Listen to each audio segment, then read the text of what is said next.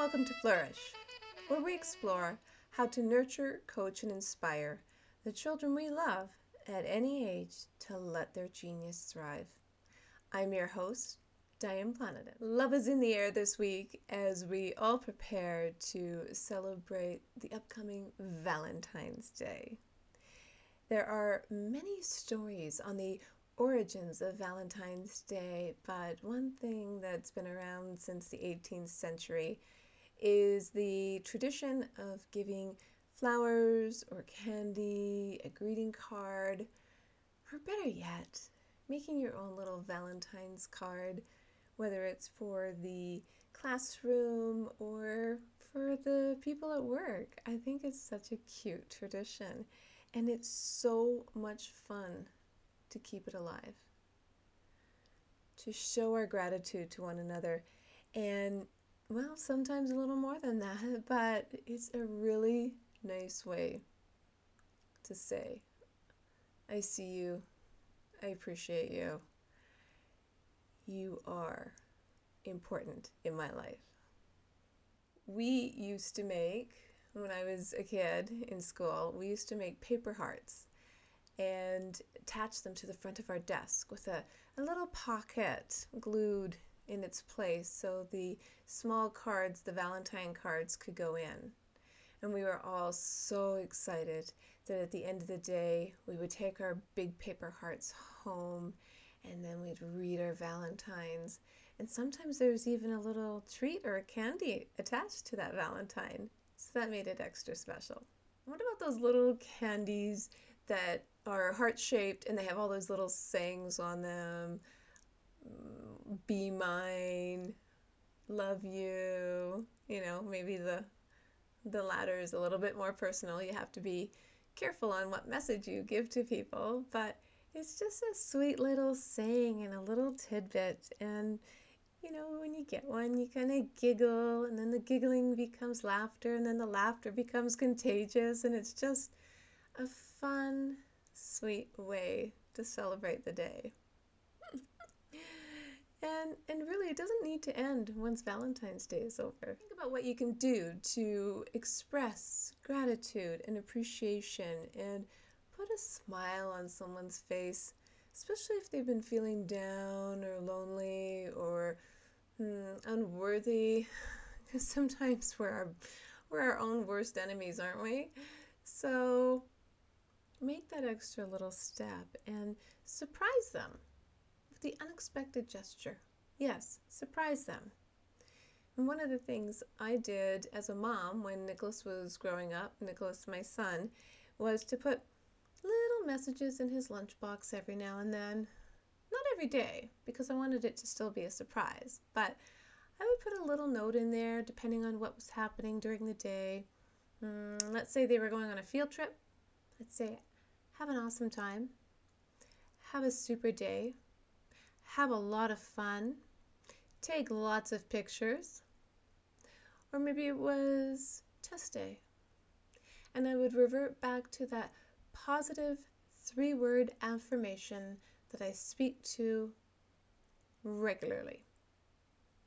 I would simply write a note. You got this.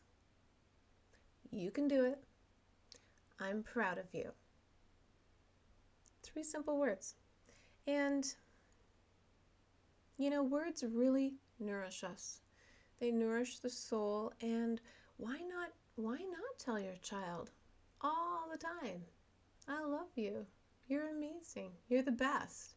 Tell your friends that you appreciate them, that you're thankful that you have someone to bend their ear every now and then, and maybe your spouse. You're taking that spouse for granted, or you've become complacent and you need a little zesty spark to regenerate things. But literally anyone, just say to anyone, big smile on your face, have a superstar day. Just have a superstar day. And they'd be like, what? A superstar day? Yeah, that sounds exciting. Just say I'm happy for you. Spread best wishes with gratitude and a big smile, and it is catching. it'll catch you off guard, because when you see that, when you hear it, you're going to pass it on. Where you find joy, you find inspiration from within. You really do. But it's not realized until you share it with another person. What do I mean by that?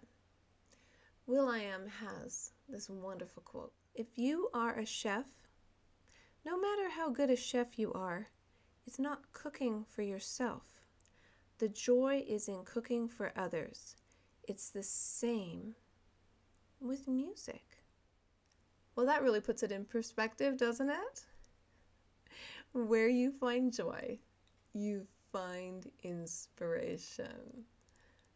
And he speaks not only to his music, but gives you an example by just cooking for somebody. Quite clever. I take immense joy in cooking for others and preparing something, usually with a little twist or a little theme. So when Valentine's would come around for us, it always started with a special breakfast. And I love to make breakfast, and I love that my child always had a nice, nutritious meal and a full tummy before he went to school. I have these great shapes, and they are designed specifically for making pancakes in a shape of a heart. But if you don't have these shapes, or you don't have a special flat griddle, you can improvise. A frying pan is great. You can make a heart shape out of tinfoil. You can use cookie cutters. You can, squeeze the dough out onto the pan in the shape of a heart and see if it sticks, You can use the icing sugar and shape a heart, or use the whipped cream or blueberries and make a heart shape on top of a flying saucer pancake. Whatever you can imagine, you can create, and it's limitless. It really is limitless. But you can have a lot of fun with this, and you don't have to use food dye and make red hearts and all that jazz. Just a heart shape. It is so nice, and it puts a smile on your child's face. It really does. And well, it's nutritious and delicious. In all those years, every Valentine morning, well, it's triggering some pretty happy emotions. So if you're going to start a new tradition, I would highly recommend considering heart-shaped pancakes. When it comes to Valentine's Day, that emotion of love, well, that's heightened even more. Ann Landers used to say, "Love is friendship that has caught fire. It is quiet understanding, mutual confidence, sharing and forgiving. It is loyalty through good times and bad times. It settles for less than perfection and makes allowances for human weaknesses." Love is friendship that has caught fire. Wow, what an emotion that evokes. And what about technology? Technology is trying to creep its way into our personal lives more and more, and into our hearts. Artificial intelligence is being used. It's being used to tug at those heartstrings, to jump onto our emotional roller coasters on our quest to find the perfect match. Matchmaker, matchmaker, make me a match. Find me a find, catch me a catch. This is nothing new. It's been going on since the beginning of time. But with artificial intelligence, it's just that. Artificial. The best and most beautiful things in the world cannot be seen or even touched. They must be felt with the heart. Helen Keller. Perhaps that's why we're seeing such a shift in social media these days. And in a recent article in the Harvard Business Review by Sarah Wilson, she speaks to this actually in quite detail, but I'll summarize that the reason it's taking a shift, young people want to be themselves. They want to make real friends based on real shared interests. And they're also craving privacy, safety, and a respite from the throngs of social platforms. We all have to admit it is getting quite crowded. And I went on to look further, and there's some research from a company called Zack. It's a creative agency, and they say that young people, and I love this, have the spirit of an entrepreneur and the heart of a hacker. Again, that's where great leaders are coming from. I love that. I love that our future leaders are using their knowledge and intuition to believe in humans and human beings once more. As Valentine's Day approaches, find the good and reach out. Reach out with gratitude. Appreciate what you have and appreciate the people you love, because sometimes we take them for granted. Write it down, or better yet, write a note to your Valentine about something good they have done, something you truly appreciate about them, and you keep meaning to tell them, but then you forget. Take this opportunity on telling them how they made a difference in your world. You'll be amazed at the response you'll get. And think about who's inspired you. Why? Why did they make that significant impact on you? How does that help you? Really, really reach, because honestly, if you think about what inspires you, and it could just be an inspirational quote, and that's another reason I do actually like to incorporate quotes into my show, because it's other viewpoints, other ideas, other ways of saying things. And if that imprints on somebody, we've all had a good day. I hope you enjoy your Valentines. Thank you, my friends, for listening. I really appreciate your time. Time is precious, so thank you. And I would be grateful for a review.